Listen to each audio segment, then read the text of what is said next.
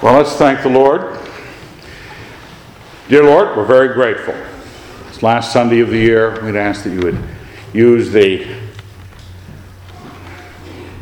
quality of our minds that makes these time categories so important to us to draw us into a place that we need to be, each one of us, with your Son. And in his name we pray. Amen. Okay, I was thinking about the New Year's Eve party.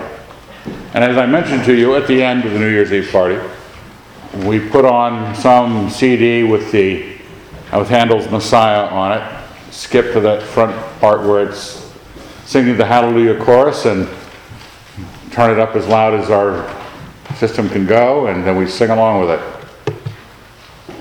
So it was on my mind. I was left to my own devices yesterday, and I went upstairs and watched, channel surfed a little bit, and found myself, I don't want to be judged for this, but on public TV. And it was a documentary on Handel's Messiah. I want to warn you, it wasn't a bad documentary. It was acted out, dramatized, Handel running around the streets of London. I think it was done by the LDS Church. There was that aspect. Because they're really big on Handel's Messiah, the Mormon Tabernacle Choir. And you could tell the people they were interviewing were Mormons. And they had good things to say, but, it's like, okay, weird. But I learned some things about Handel's Messiah. One was that the libretto was written by a guy named Jennens, I think, or something like that. He compiled the scriptures that appear throughout. It's all scripture in Handel's Messiah. And he arranged it into a singable thing that then Handel writes the music for in 24 dang days. Okay? 24 days. What are you going to do with your next? I'm going to make some New Year's resolutions.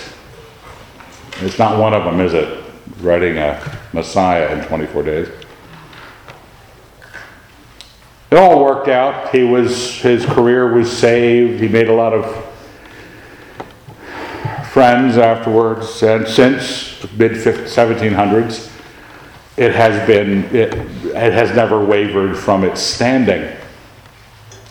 Now, we love it as Christians. One is Bible, and it's meaningful and heavy at certain points. He was despised, stricken of God. And then you get to the end, and the Hallelujah chorus.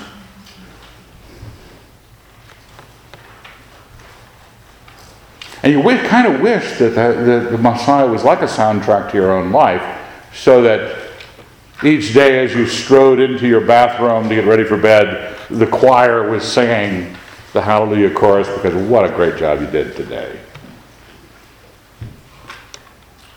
And sometimes, tragically, we as Christians think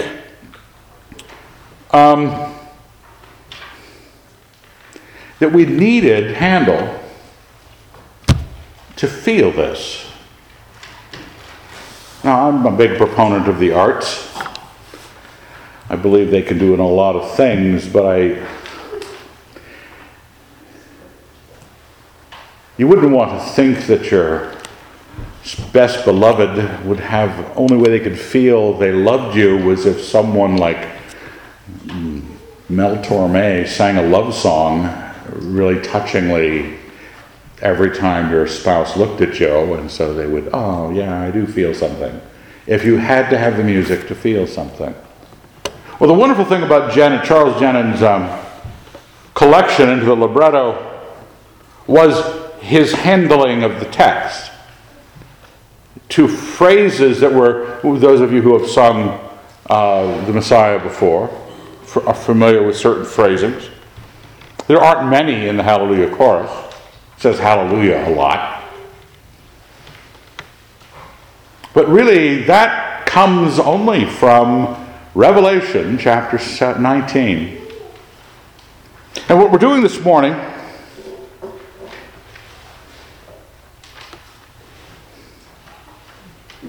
is using the music and our memory of it and the importance that that gives us to try to say, this is just a shoddy Japanese knockoff of what it is to be in Christ. What the history of the world was at the hands of God and His Christ. Now, I don't know your view of the book of Revelation. I have one. I shared it this summer in our summer Bible study in the backyard. You had to be there. Private conversation, I'll tell you what I think. It's probably not what you think. I'm not really concerned with that. But at a certain point in the Revelation of St. John, chapter 11, right here at the top of the left-hand side, right-hand side, then the seventh angel blew his trumpet. This is at the end of the two woes. Two woes, there are three. Two woes have passed. The third woe was yet to come. And this is the inaugural statement of the third woe. Then the seventh angel blew his trumpet, and there were loud voices in heaven saying, and you'll recognize this, the kingdom of the world has become the kingdom of our Lord and of His Christ, and He shall reign forever and ever. You go, oh yeah, I sang that last New Year's at the Wilsons. The kingdom of the world had become the kingdom of our Lord and of His Christ, and He shall reign forever and ever. The phrasing is so good. Now, that's maybe English minds thinking about English, rhythms.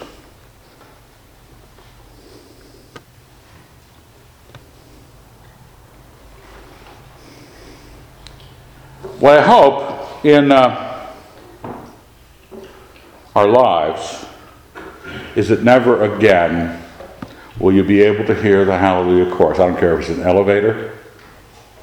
I don't care if it's the Mormon Tabernacle Choir singing it, without you being dragged back to this passage, because you can't escape what they are actually saying. It's actually the quote of loud voices in heaven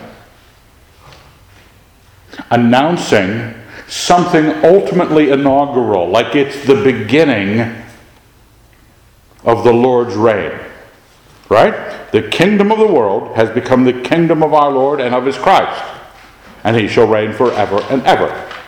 The end of the world, not the end of the world like the end of the world, the end of the world's rule, the coming of our God and His Christ rule, and it doesn't have a terminus. It does not have an end. Now, those of you who have put up with me for a long time know that I have certain hobby horses I ride, and one of them is picking up from Lewis on the nature of hierarchy, the nature of rule. Lewis bemoans the fact in the modern age we're all about leadership. You just got to be a servant leader. Now, being a servant is great, but rule is what God has put rulers in place to do. And His Lord, His Christ, has a kingdom, and that kingdom has Him reign in it forever. He rules it. We talk about the word sovereign, right? It means they're ruling. You know what a rule is? I'm in charge here. It's like when you and your siblings were sent to the video store back in the days when people went to video stores.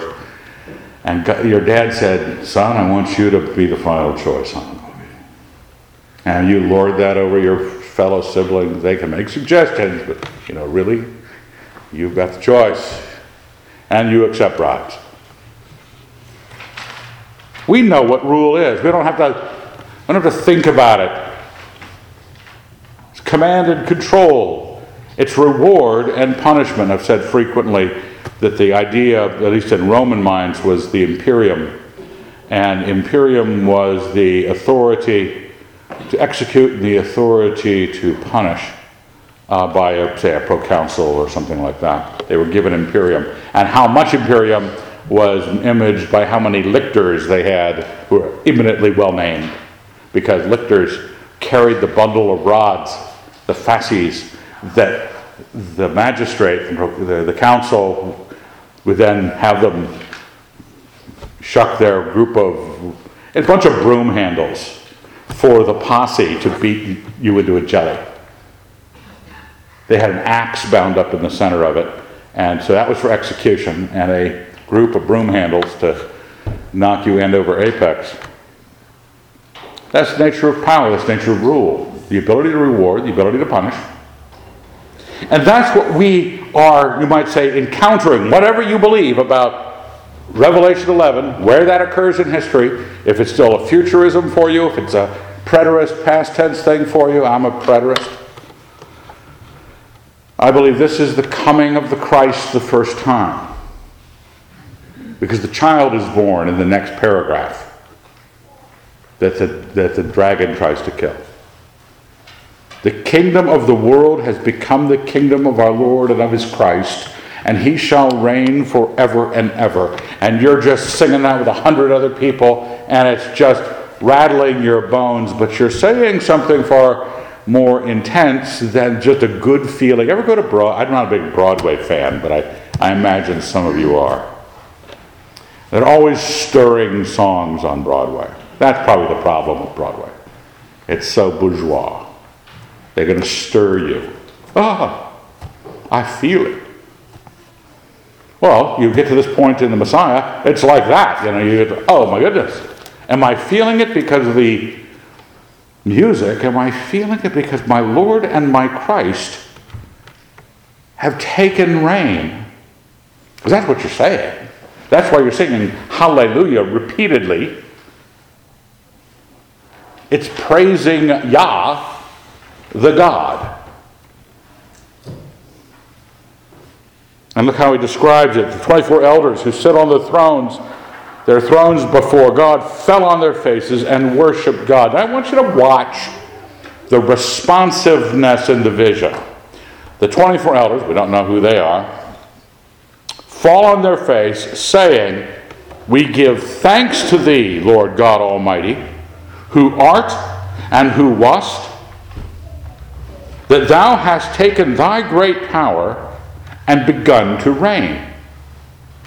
Now, God always had the power. He had granted the rule to all sorts of agencies up to this point, and he has taken the reign. The nations raged, but thy wrath came, and the time for the dead to be judged, for rewarding thy servants, the prophets and saints, and for those who fear thy name, both small and great, and for destroying the destroyers of the earth.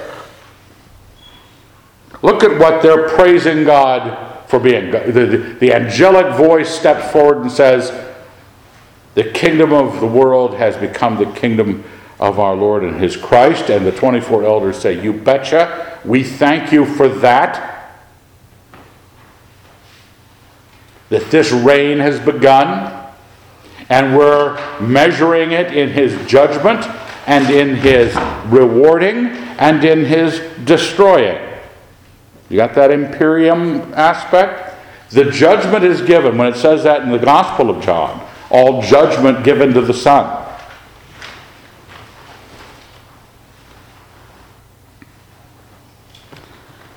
We sometimes forget how important the judgment is, and how it deserves, again, the passage that the Hallelujah chorus comes out of is, this is the beginning of it, or is a certain phrase of it, but it comes primarily out of chapter 19 of Revelation, on God's judgment of the earth. And that's what the 24 elders are going, yeah, this is good.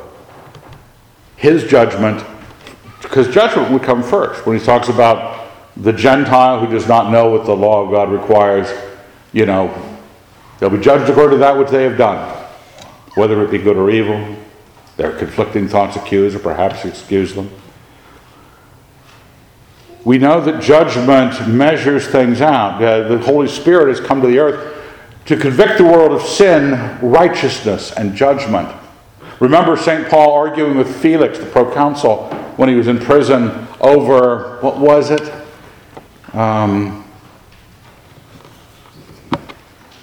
Justice, self-control, and future judgment. And Felix got a little disturbed and said, let's not talk anymore. Because no one likes to talk about justice, self-control, and future judgment. But we are Christians. We have seen our Lord and Christ take the rule, take the judgment, and we're throwing our crowns down before him, basically, as one of these elders saying, the judgment, the rewarding, because the reward thy servants, the prophets and those who fear thy name, both small and great, the rewarding and the destroying.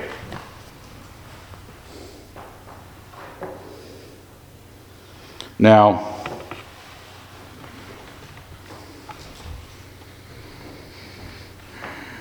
I don't want to put homework on you or anything, and I know that I've been around Christian circles long enough and read enough Christian books that are about the book of Revelation that I don't want to encourage you to go into that world. It's a dangerous, slipshod world of many ideas. But at the same time, these are phrases we can't use until we know what the story is suggesting to you.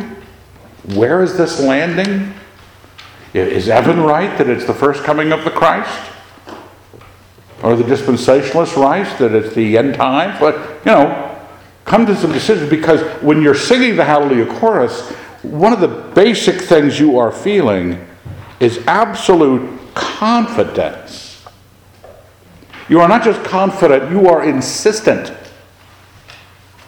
When you are telling someone the kingdom of your Lord and Christ has come and they shall reign forever and ever, you are saying it without, it was not a suggestion, not a, I don't know if this is going to happen, I sure hope. No, it's saying it confidently.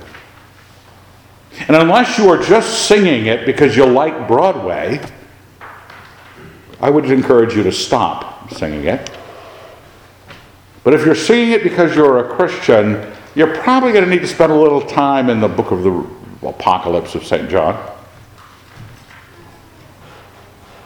to know what part of the story, like with the 24 elders, what's my reaction? What am I supposed to feel? What is the confidence? We give thanks at some point for the judgment, for the rewarding, for the destroying. Now, chapter 19, that goes into the section, after that and 11, the next, where is it? That was right at the end of chapter 11. Then the woman with the child in chapter 12, the dragon, the archangel Michael, the beast. It's all the really cool stuff, But the action really kicks in for the third woe. By the time you get to chapter 19, what has been introduced, the whore of Babylon and all the rest, the Lord has taken care of some business. And I heard, verse 1 of chapter 19, after this I heard what seemed to be the loud voice of a great multitude in heaven, crying, Hallelujah! Salvation and glory and power belong to our God. For his judgments are true and just. He has judged the great harlot who corrupted the earth with her fornication, and he has avenged on her the blood of his servants. Once more they cried, Hallelujah! The smoke of her goes up forever and ever. I don't know if you ever sing choruses. I know some of you do in some of your backgrounds. My daughter is a worship leader in our church in Portland. Hallelujah, the smoke of her goes up forever and ever. Because Babylon, the whore, is a city. He tells you that in the book. This is the falling of the great city, Babylon, and the lowering of the New Jerusalem from heaven in this story. But hallelujah, the smoke of her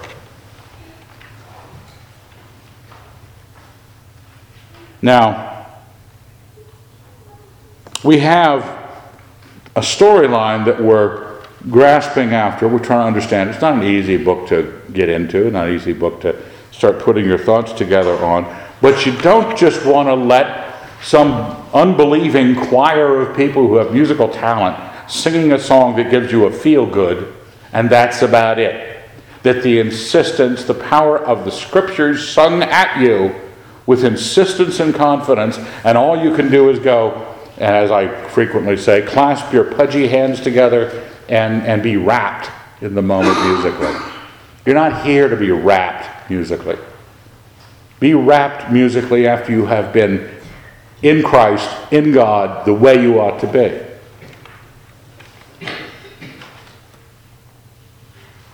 And the 24 elders, remember them? Verse 4. And the four living creatures fell down and worshiped God who is seated on the throne, saying, Amen, hallelujah. Basically, truly, hallelujah. And from the throne came a voice crying, Praise our God, all you his servants, you who fear him, small and great. Then I heard what seemed to be the voice of a great multitude, like the sound of many waters, like the sound of mighty thunder peals, crying. Now I want you to think of that portion of the Messiah, because that's what it gives you. You could almost do it with 20 voices. It sounds like glory. And you get 100 voices, even more glory. This is, all of the images are these loud voices in heaven. The sound of a loud voice of a great multitude in heaven. And then verse 6 seemed to be the voice of a great multitude, like the sound of many waters, like the sound of mighty thunder peals, crying, Hallelujah, for the Lord our God, the Almighty, reigns. And I think Jennings used the omnipotent, reigneth. You know the phrase. It's in what you sing. Hallelujah, for the Lord our God, the omnipotent, reigneth.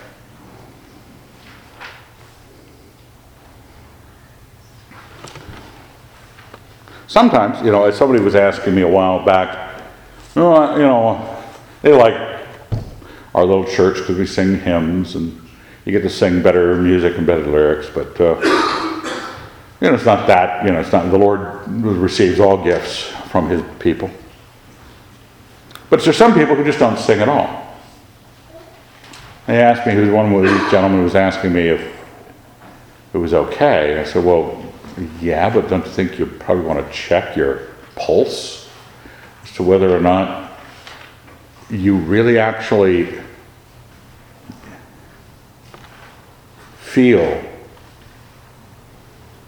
what you have been given? And you might still know when you feel what you've been given that no one wants to hear you bleat out the Lord's praises off pitch. But that's all you can do. Do something. Sing to yourself in the shower the praises of God because you don't want to offend anyone else. That's great. But sing. The hallelujah, when my sister is in town, she's up from Pasadena, usually you can get one hallelujah out of her during the sermon. She does not restrain herself.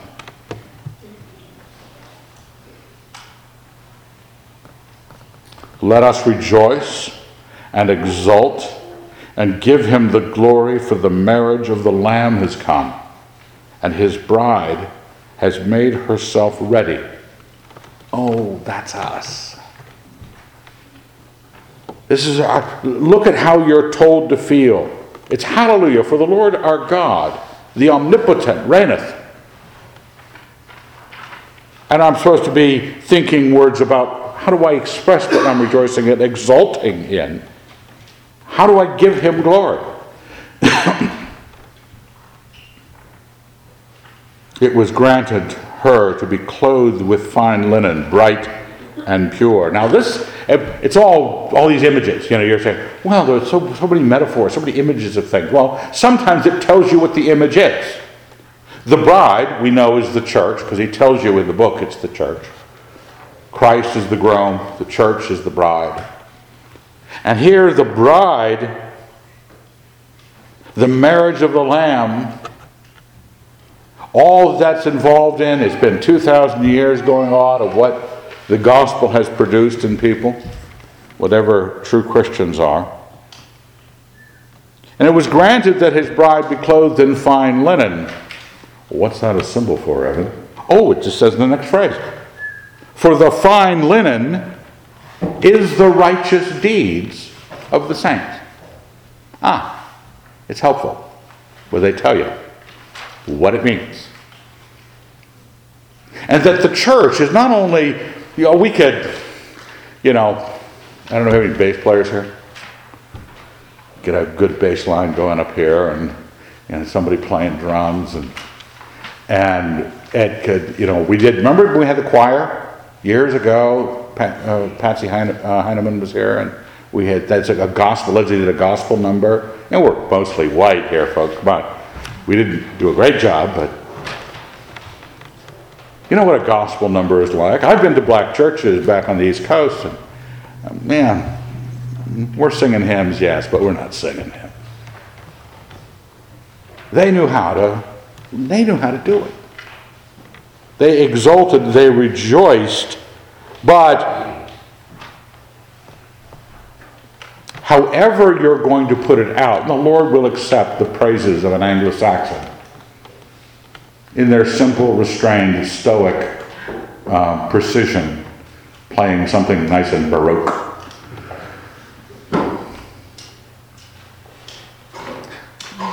But we can't just offer that. We can't just work ourselves up, whatever it is, Anglo-Saxon, restraint or ethnic exuberance. Neither is good enough.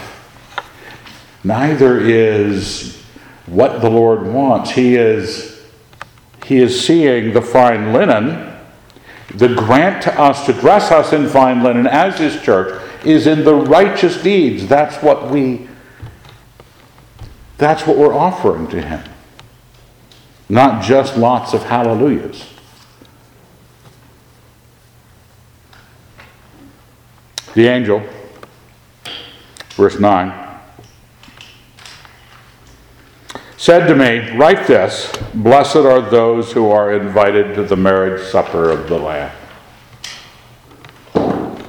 Now, in my family newsletter, I have a little story that Michael and Leslie and I flew to Michigan sometime during the year. When was that? October. For a niece's wedding. 2 days out of town. Back we came. Now, I make the comment that the invitation that came to us in the mail had gotten past what I call the disregard of dudes. You get a wedding invitation, guys just go, what? Trash. Who wants to go to a wedding? But the women got a hold of it. Michael got a copy. Leslie saw the message. And it was hey, let's do this. Let's go.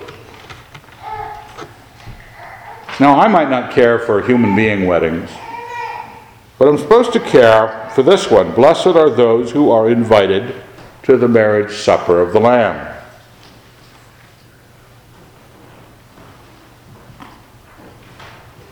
Because something, you can only say something historic. This is the center of history. Now, from my viewpoint on the apocalypse, this is the inaugural moment of the coming of his Lord and Christ. He has stepped into the world. He is going to die. He's going to take a bride. He is going to reign forever and ever. And he said to me, these are true words of God. Then I fell down at his feet to worship him, but he said to me, you must not do that. I am a fellow servant with you and your brethren who hold the testimony of Jesus. Worship God. For the testimony of Jesus is the spirit of prophecy. Then I saw the heaven open, and behold, a white horse. He who sat upon it is called Faithful and True. And in righteousness he judges and makes war. His eyes are like a flame of fire, and on his head are many diadems. And he has a name inscribed which no one knows but himself. He is clad in a robe dipped in blood, and the name by which he is called is the Word of God.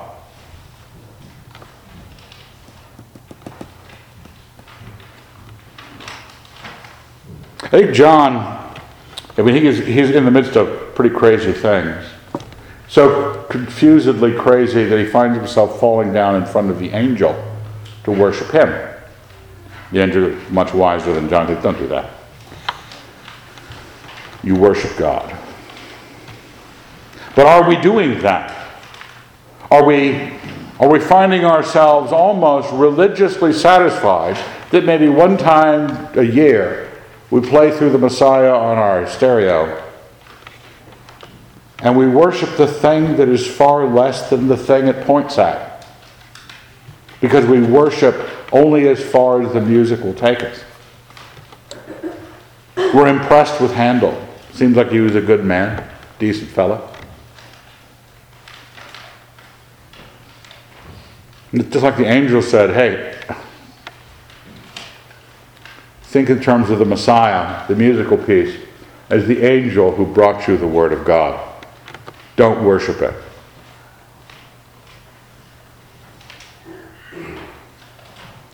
The Word of God is Him, Christ Himself. And there's a number of things here that I just want to remind you of in this whole couple passages we've looked at. The Word of God has come. The angel said the Word of God is announced to us. And in that first verse back in chapter 11, the kingdom of the world has become the kingdom of our Lord and of His Christ. And then it reminds you in verse 7 or 6 of chapter 19, the Lord our God the Almighty reigns. And here at the end, the armies of heaven, arrayed in fine linen, white and pure, followed him on white horses. From his mouth issues a sharp sword with which to smite the nations, and he will rule them with a rod of iron. He will tread the winepress of the fury of the wrath of God the Almighty. On his robe and on his thigh he has a name inscribed, King of Kings and Lord of Lords. And that's another part of the chorus.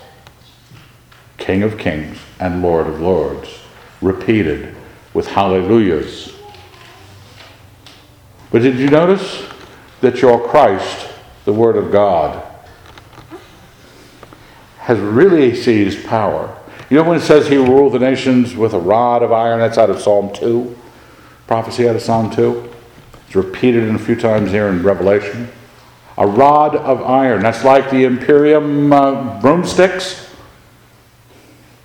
I remember seeing a scene recently of Clint Eastwood and Pale Rider beating up the bad guys with an axe handle.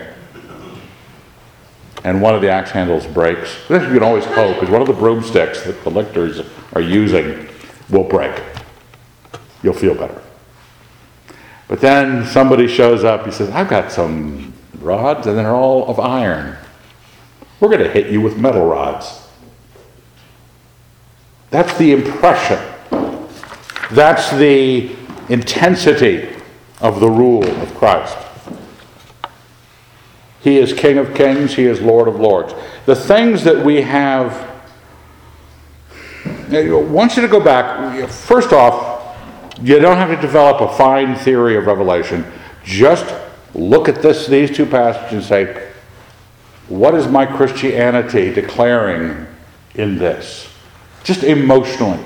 Do I believe that emotion is right from my Lord? Do I believe that the content, that He is here to judge, to reward, to destroy?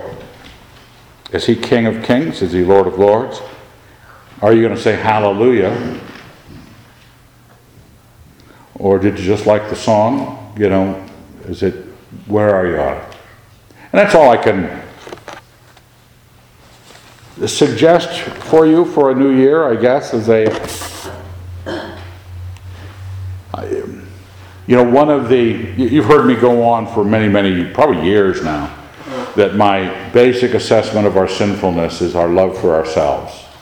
We want to obey ourselves. And God's over there going, I am a God, you're not a God. I actually made the universe, I know how it works, I will tell you how to do things. And we go, no, I got this. And we ruin our lives. See how important it is for you to think of your Lord and his Christ reigning forever and ever. How important is it for you to say amen, hallelujah, to that concept? Because you have some choices about kingship. One of the hidey holes you could put the kingship of our Lord is a great work of art from the 1700s.